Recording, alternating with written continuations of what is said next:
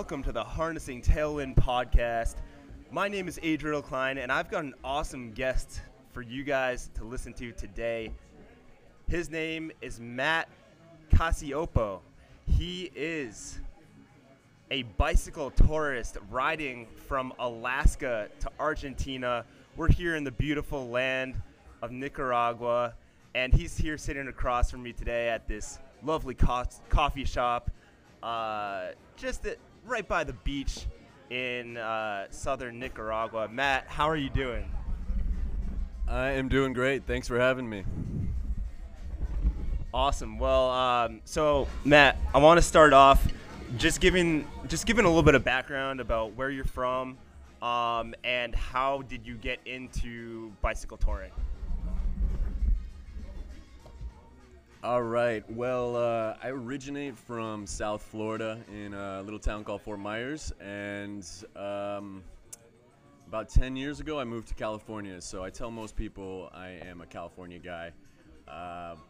Bike touring started for me about 3 years ago, right around COVID, and it was just something exciting seeming, something that I had no experience with, none of my friends had experience with, but it seemed like a good way to explore the state I had been living for the past 10 years. So I started with a 10-day trip down the California coast, and that was my introduction to bike touring, and that changed my life. That was the turning point for me. Awesome. So, do you mind giving a little bit of context on the part, where did you start on the California coast, just that 10-day journey? I know particularly that it's one of the top spots for bike touring, but where did you start, and what was that experience like, and how did that kind of start how did that experience whet your interest for more? Yeah, so at the time I was living just north of San Francisco in Sonoma County, wine country, and my two good friends and I decided that was a good place to start. So we started in Northern California and did about 700 miles to San Diego, and it took us about 10 days. We were all new to it and didn't do any type of camping. It was just pure credit card touring. And for those of you who don't know what that means, it means Airbnbs, hotels, restaurants, just really luxury bike touring, lightweight. At the end of the trip, we got to the border of Mexico, and my two friends were exhausted, but I had a little bit more in me, and I wanted to keep going. And that decision to keep going, which took a few months to actually start, was definitely a turning point for me on my solo bike touring career. Mexico was the next. Mexico's next. Gotcha. So so you finished this 10-day trip, ended in San Diego. You decided we wanted to keep going. How much further did you go on that trip from the border down through Mexico? Yeah, so after that trip ended, I had to finish some work-related ththings back in Northern California. So it wasn't an immediate turn to crossing the border. I had a few months to finish my work, pack my things, try to recruit someone to come with, but most of my friends were a little hesitant about Mexico and the safety aspect of that. And when the day came, it was just me doing it, and it went from the smooth Sonoma County roads to pretty rough Tijuana streets, and a real wake-up call to what was ahead for me. Gotcha. So I want to hear a little bit more about the entirety of your plan for this trip. So you mentioned Alaska to Argentina, but it's not exactly, you're doing it in bits and pieces. So can you give our listeners just a bit of an overview of what you've already accomplished, and what's basically your plan for finishing off the rest of the route? Like, you're halfway through because you're in Nicaragua right now, but over how many different trips was this? And like, what's your sort of timeline for finishing all the way to Argentina? Yeah, so at the time, starting in Mexico, the plan was not Argentina. It was just go as far south as I can for the next 2 or 3 months. The idea was get through Mexico. And as I was traveling through Baja, I would run into people that gave me 3 different types of reactions. One was excitement and just pure wonder, like, wow, how are you doing this? Another was, oh, you must be crazy. And the third reaction was usually from motorcyclists saying, why don't you just go to Argentina? And that was the first time I had heard, why don't you just go to Argentina? And it just repeated in my head for those long days on the bike going through the desert. Why don't you just go to Argentina? And I think shortly after hearing that, I decided that will be the path. So the next few weeks, I got through Baja and then crossed over to Mazatlan and was in mainland Mexico when my bike got stolen. So the trip ended after 2 months, and I had to go back to the drawing board and figure out how I was going to pull off the big one.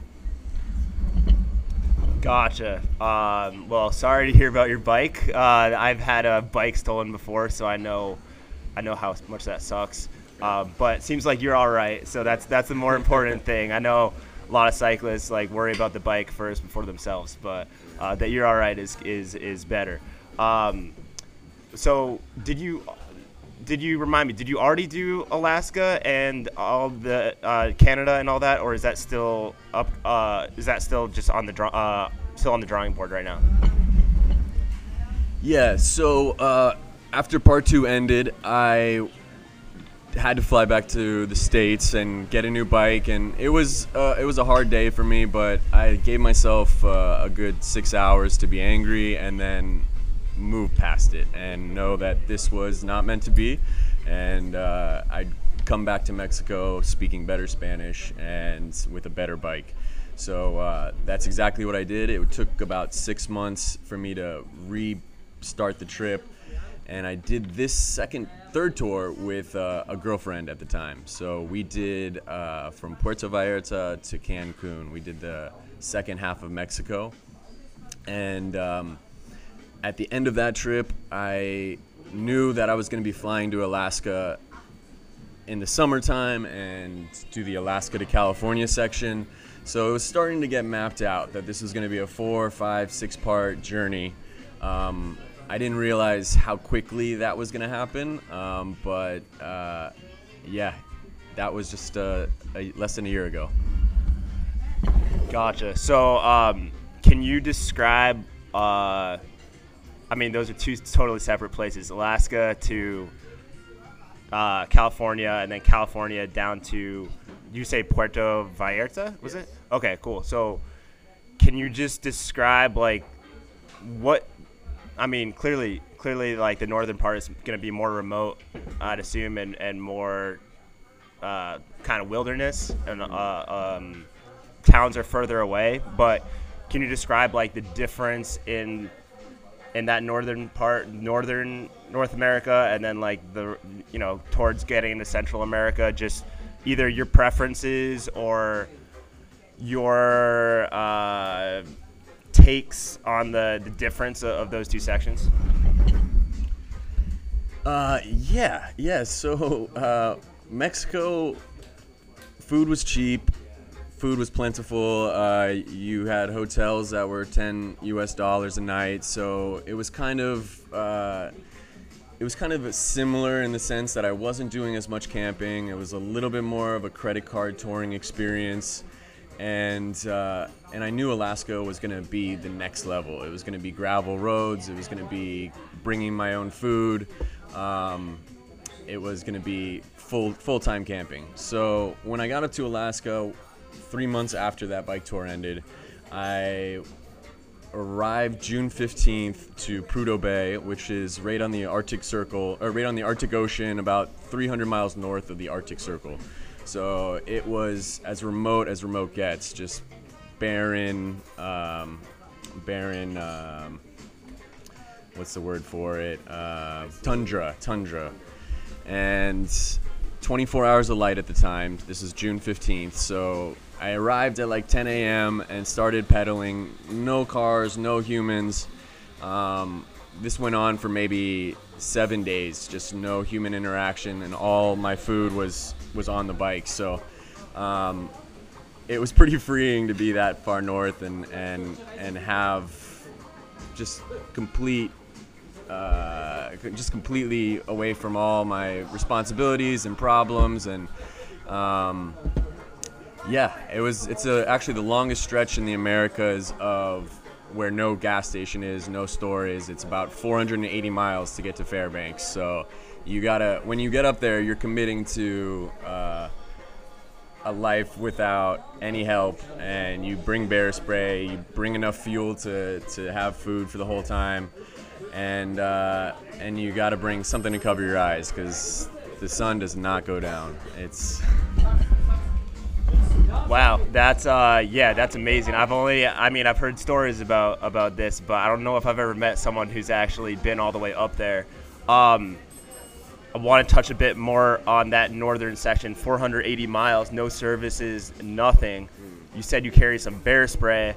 What animals did you encounter out there? I'm a huge animal lover, but more of like animal in the wild than pets. So I for my tours, like I bike through Yellowstone. I've seen bears, I've seen elk, but you're in a place where the animals aren't necessarily very scared of you. This is their territory. So what kind of wildlife did you see out there? And did you ever have to use your bear spray?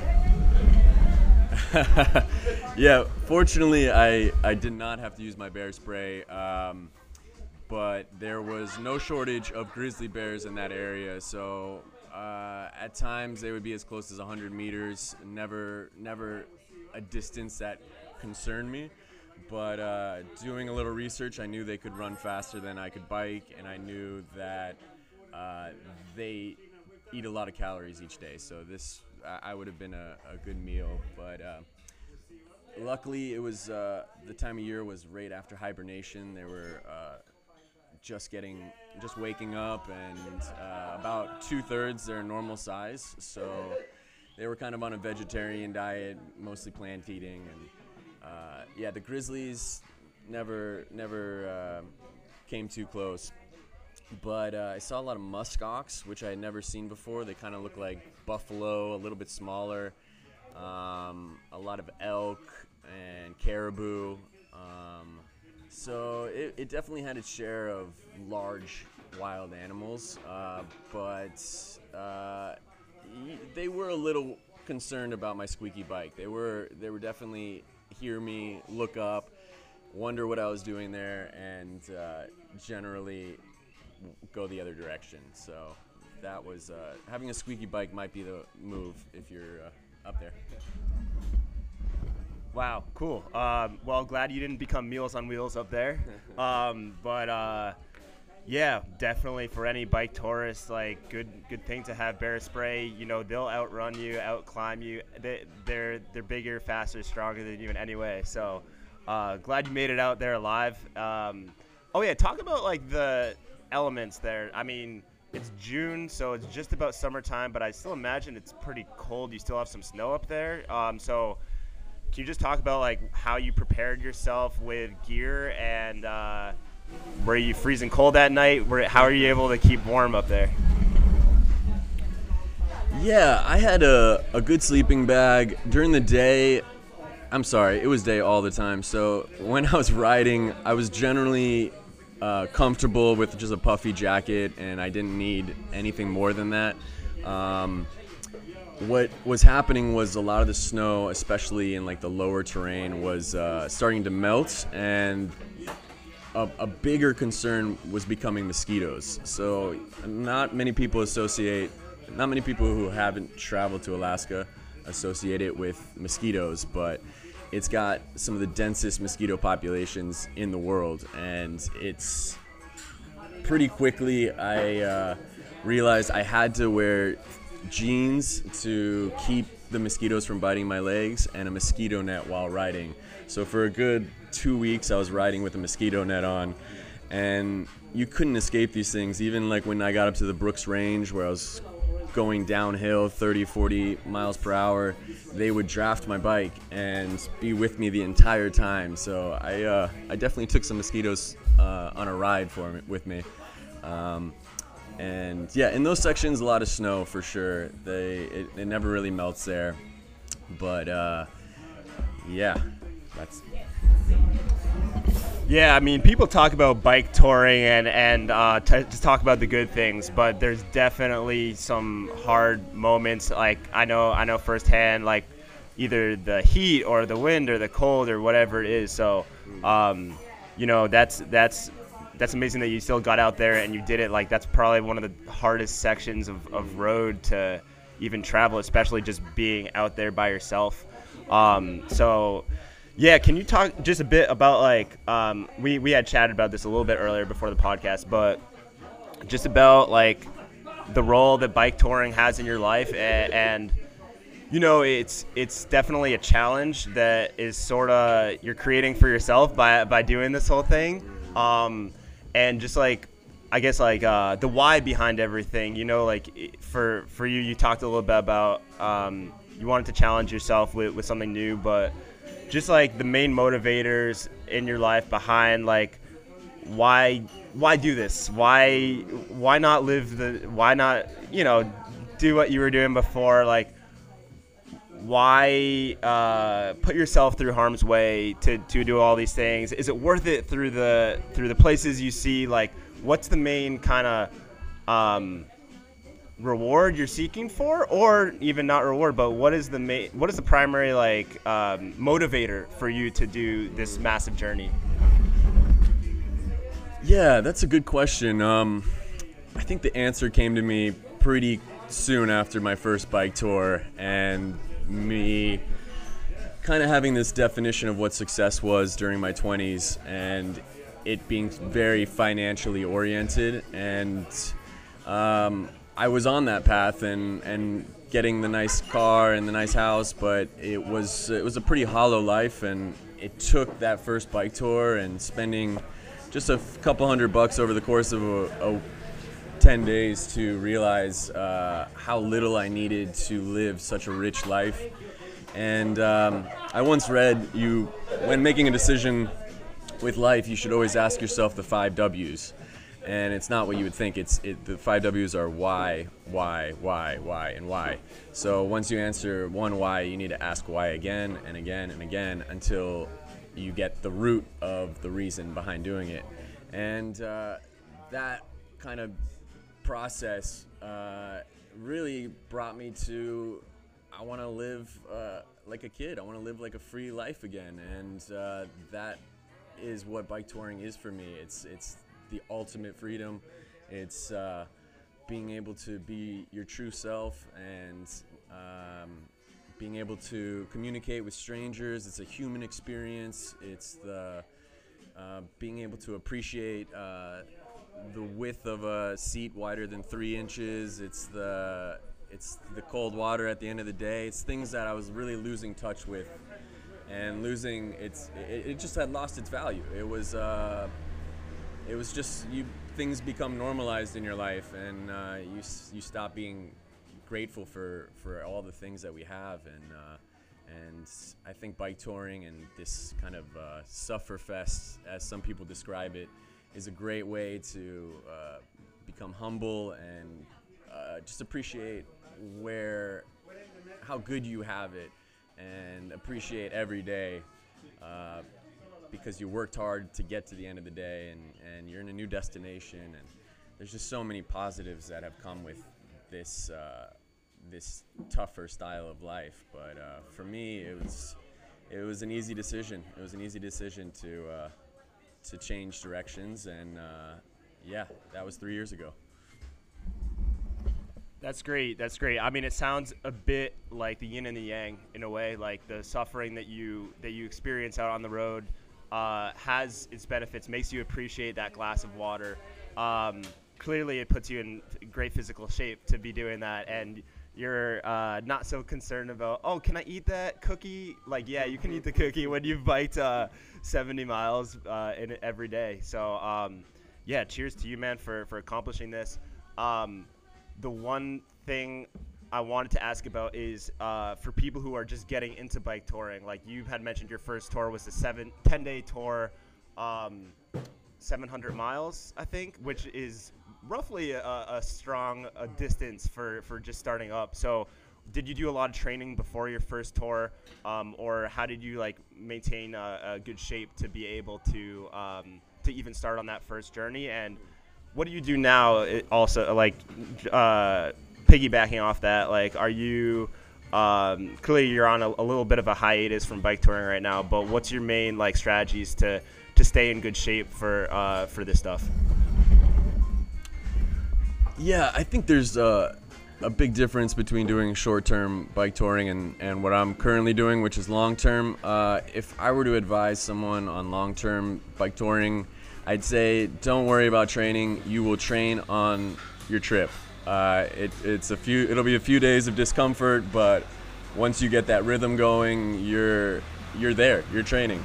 As for a shorter tour like the 10-day one I did in 2020, I read some forums. I was probably riding 2 or 3 times a week, 50 miles. I think it's like preparing for any type of marathon or triathlon. I think generally if you can do half the distance comfortably, the rest will come at the day of the event. And if you're doing it with friends, they'll help you push through. I'll never forget the first day. It was an 80-mile day, and it was from Bodega Bay, California to San Francisco. And it was about 80 miles. We had headwind all day. It was a really hard day, and I remember our Airbnb was at the top of a San Francisco hill, and I barely made it to the top. I ended up collapsing in the driveway, just completely spent, like really having a hard time, but it seemed like the perfect start to what has now been a 3-year on and off trip on my bike. So I think even after the first few days, you might have trouble, but just keep pushing through, and you're gonna laugh about it as time goes on.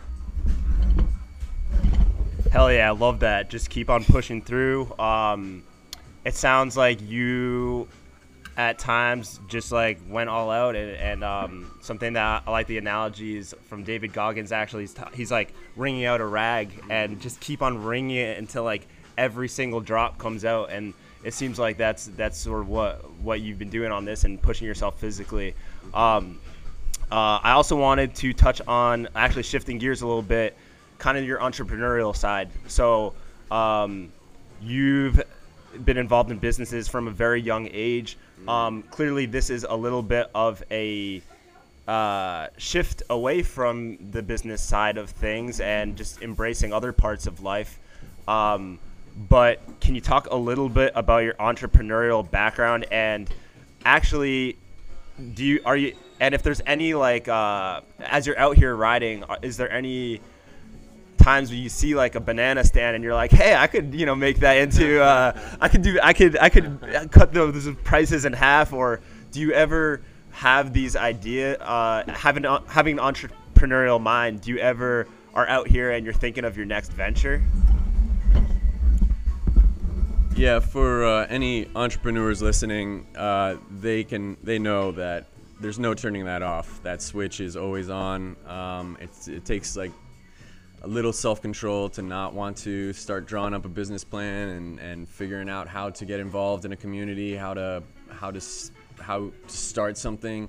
But having spent so many years doing that type line of work, I'm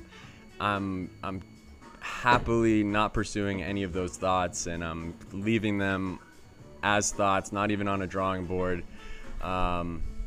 I've got no doubt I'll fall back into that rhythm when this tour is over, but given every day being a new location, I know I need to be patient about what's next. And one of my favorite authors and podcasts is the Tim Ferriss Show, and he wrote a great book called The 4-Hour Work Week, and one of the themes he talks about is stepping away from his business and stepping away from his life for 18 months, and how much more successful his businesses and life became by not being around and not micromanaging. And I think I have a tendency to want to have so much control with these businesses that even now that I'm traveling, they seem to be what ties I still have with some of the businesses seem to be running just as well, if not better, without me there.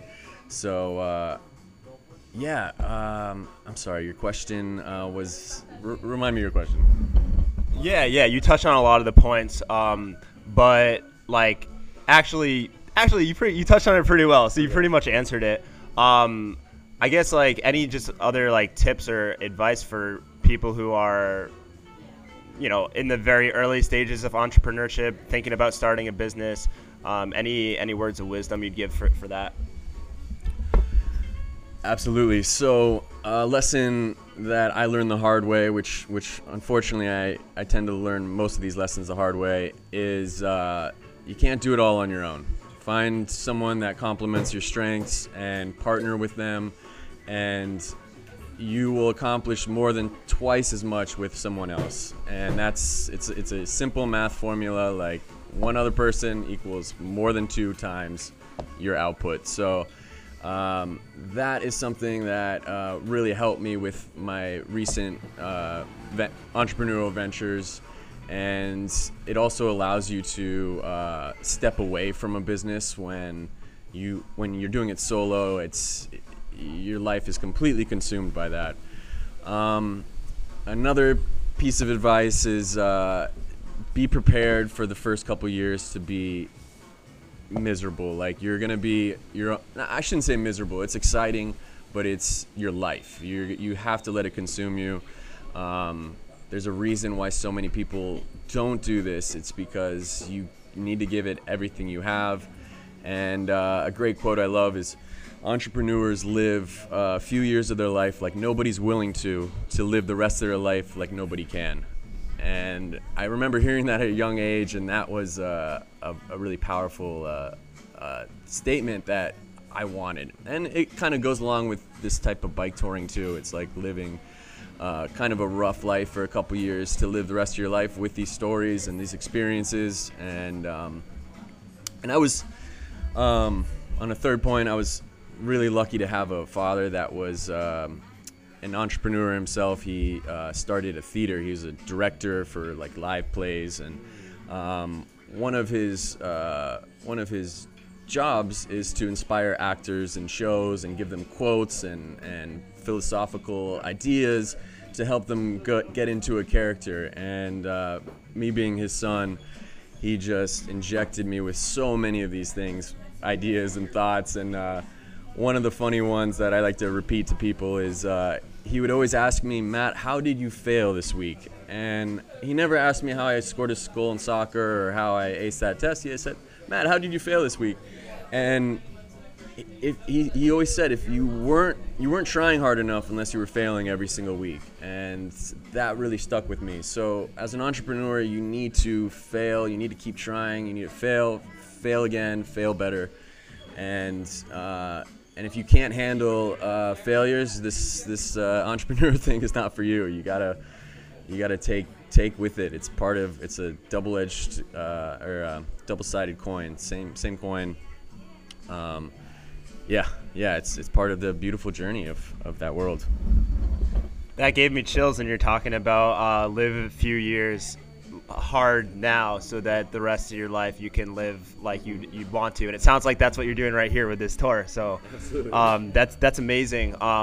You talked a little about risk and how that is, how did you fail today? Things like that. So a little fact about Matt that you all might not know is that he is what he described as a failed stand-up comedian, but I rather want to rephrase as an up-and-coming stand-up comedian. So something that I can relate to as well, as I've been up there bombing on stage. But in terms of doing a bicycle tour, you come up with all this material of things that are funny, things that you want to share. So can you just talk a little bit about like your plans for being possibly like a touring stand-up comedian by bicycle? Is that in the cards? Could that be something that that you can make your way to Argentina and do a bicycle touring comedy tour? Oh man, that's a funny thought. I don't really see that in the cards until at least my Spanish is better, and then I need to see if I can make Spanish funny, because right now I can't do that at all. But I certainly see myself getting more material as I continue this bike path, and it's an interesting perspective, being this guy on a bike and how people treat you because of that, and how you just see the world differently, as you can imagine, or as if you've bike toured, you know. So I really am trying to capture that with funny stories, and I'm doing some writing myself that I hope to turn into something. But yeah, it's been a really funny journey. Pretty much every week I encounter someone that makes me gives me material for another act. Not long ago, I was in Canada, just this past summer, and for some reason, it's actually for the reason that I look like a homeless person right now, but I get a lot of homeless people attracted to me and wanting to speak with me. And there was a day I was in front of Walmart eating a sandwich, and a homeless guy comes up to me and he's like, "Hey man, you got any bungee cords for sale?" And I look up from my sandwich and kind of give him a look like, "What?" And he's like, "I don't know, man. You just kind of look like someone who had bungee cords for sale." And I'm thinking to myself, fuck, at what point did I start looking like this guy who's got extra bungee cords, let alone bungee cords for sale at a competitive price with Walmart, which is right behind me? So I look at him with the most serious face and I say, "All right, man, I got 12, 16, and 24-inch cords. You buy 3, I'll give you the 4th for free." No, that's a little work in progress right there. But true story, I was asked if I had bungee cords for sale in front of Walmart. So, yeah, it seems like material's out there. It's just being able to structure it and put yourself out there by saying it in front of people, even though it's going to miss a lot of the time. So be prepared for that. Yeah, totally. I feel that with the bungee cords. Actually, for when I was riding, it was actually funny. I had made it like almost all the way across the country with bungee cords. I have the bike rack in the back and bungee cord, my tent, a couple other things to that, and it's a bungee cord like with just a standard bungee cord. You know, there's a hook at the end. And some guy was telling me, like, "Oh, you don't want that because that hook could actually, if it pops off, it could get caught in a spoke, and it could mess a lot of things up." Oh, yeah. And he actually gave me these special bungee cords that at the end of the hook there's like a clip, so that it can't accidentally get on one of your spokes. And it was so funny because I was like, I won't need it, but whatever, I'll throw it in my bag. I said thank you to the guy. He just gave it to me, and I didn't use it. But the next day, the same exact thing happened that he said would happen. The spoke actually hook actually got on my spoke, and I was riding, and the whole thing got tangled up in my gears and all that. So bungee cords, you know, you got to be careful with which ones you get. So, but Hey, another entrepreneurial idea as well. This mix between entrepreneurship and comedy together. Yeah, there you go. But I do want to talk about like your plans for the future. Like you're in Nicaragua now. You had mentioned to me when we first met, and I think we first met in the kitchen when I was.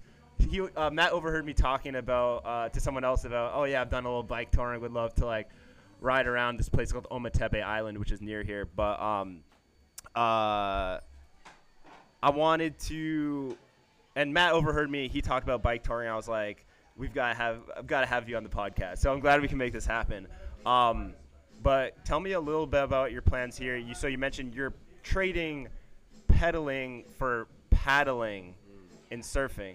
Let's talk a little bit about surfing. So another thing that you put yourself out there, you don't know if you're going to succeed. But I take it maybe you're already a good surfer. You lived 10 years in California. So what experience do you have with surfing, and what kind of surfing are you doing over here?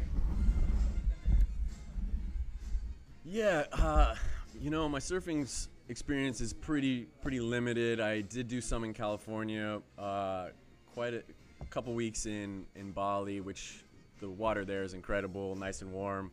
But my tolerance for cold water is not the highest. So being in even this southern Pacific, I find myself getting a little too cold for pleasure after about an hour on the water. So I got a love-hate relationship with surfing, but it's something that keeps me active during these rest days. And I think if you have the time to do a tour long term, it's important to balance it with other sports and other activities, whether that's studying Spanish and doing brain work or doing upper body work, because you don't get much of that on the bike. So surfing, being in this town, made the most sense, but my real side passions are climbing and kayaking, which I have both my climbing gear and a kayak being mailed to me, like a blow-up kayak being mailed to me in Panama, where my Panama to Colombia leg will be on the water. So that'll be 250 kilometers of paddling instead of pedaling, and I'll break the bike down and put it on the top of the kayak, and I'm hoping it'll take me 2 weeks, but I've read stories of it taking people as much as three to 4 weeks. So I certainly will have enough rice to survive for those weeks, and I am really looking forward to that part of this journey. All right, you just blew my mind with that. I'm glad we got here. This is one of these little things that you're discovering about people as you go. You're literally paddling from Panama to Colombia. Yeah. Holy cow! You better hope that kayak is a good quality one, right? No holes. Are you gonna bring a patch kit just in case something happens? Short answer, yes. Gotcha. Okay. The other questions are: have you ever done anything this epic in your life? Oh man, I guess you got to ask someone the definition of epic. As far as water sports. As far as water sports. As that long of a distance. No, I've never done. I've done one overnight kayaking trip on a very tame river in California. So this is by no means something I have experience with, but I find from all my learning, you gotta just send it and go for it, and you figure it out as you go. And this might not be like the best training ground for something like this, but I've got a lot of confidence in myself and my ability to communicate with people if it comes down to a rough situation or rough seas, and something about the unknown. I just get drawn to it like a bug to light. It's just it keeps me moving, keeps me excited about the future plans, and I don't think I don't think having a lot of experience would have me as excited. So, yeah. You mentioned like other people would be able to help you out, but like you're literally alone on the ocean. Like what as far as yeah, like how, first of all, you're not communicating with it. I take it you don't really have any form of communication. So as far as like navigation and everything, like how are you doing that? And also you said you're eating rice. Is that you just dried goods that you're cooking on the jet boil? Okay. Yeah, like I don't even know where to start. This is just blowing my mind. Because for those listeners who are just tuning in or who are just also wrapping their mind around this, Matt is planning on paddling a kayak from Panama to Colombia. Just navigation wise, how are you relying on this? And what if the wind is blowing you the wrong way? Like, is that a big concern? I'm so curious about this. Yeah, so I didn't think this was possible until maybe 6 months ago. I saw a blog of this guy called the Bike Wanderer. Unfortunately, he passed away last year, but he did a pretty similar trip from Alaska to Argentina, and he's the one person that I saw who reported to have done this and successfully has done this. So I got a little bit of beta on how to do it. You do it on the Caribbean side. You've got to do it on a really tight window. Like April is kind of the only time span that seems right to do it. You're at the border of rainy season and winter, which is got a lot of like heavy waves, and the current is not going to be with you. So it's that perfect middle ground, and I know he had days where he only made 5 kilometers after paddling all day. So I'm certainly prepared to have negative ride days, but yeah, you're bordering between the Darien Gap, which is a pretty dangerous area of southern Panama and northern Colombia, and a series of islands. Can't remember how many hundreds, maybe even thousands, to your left. So you're in between the two, and sometimes it takes 10, 15, 20 kilometers to get to another island, but at those spots you'll have a place where you can park the boat and cover from rain or whatever. And I don't know, I don't see it being rougher than like living and doing things in Alaska. It's a tropical place. Sure, current and headwind intimidates me, but it's not like something I'm too surprised or something that I'll be defeated by. So yeah, I can't report too much about it at this moment, but if we speak again in a couple months, I'll give you all the juicy details and hopefully have some photos to share as well. Wow. Yeah, that's really incredible. I wish you best of luck. I hope you have a very safe journey on that.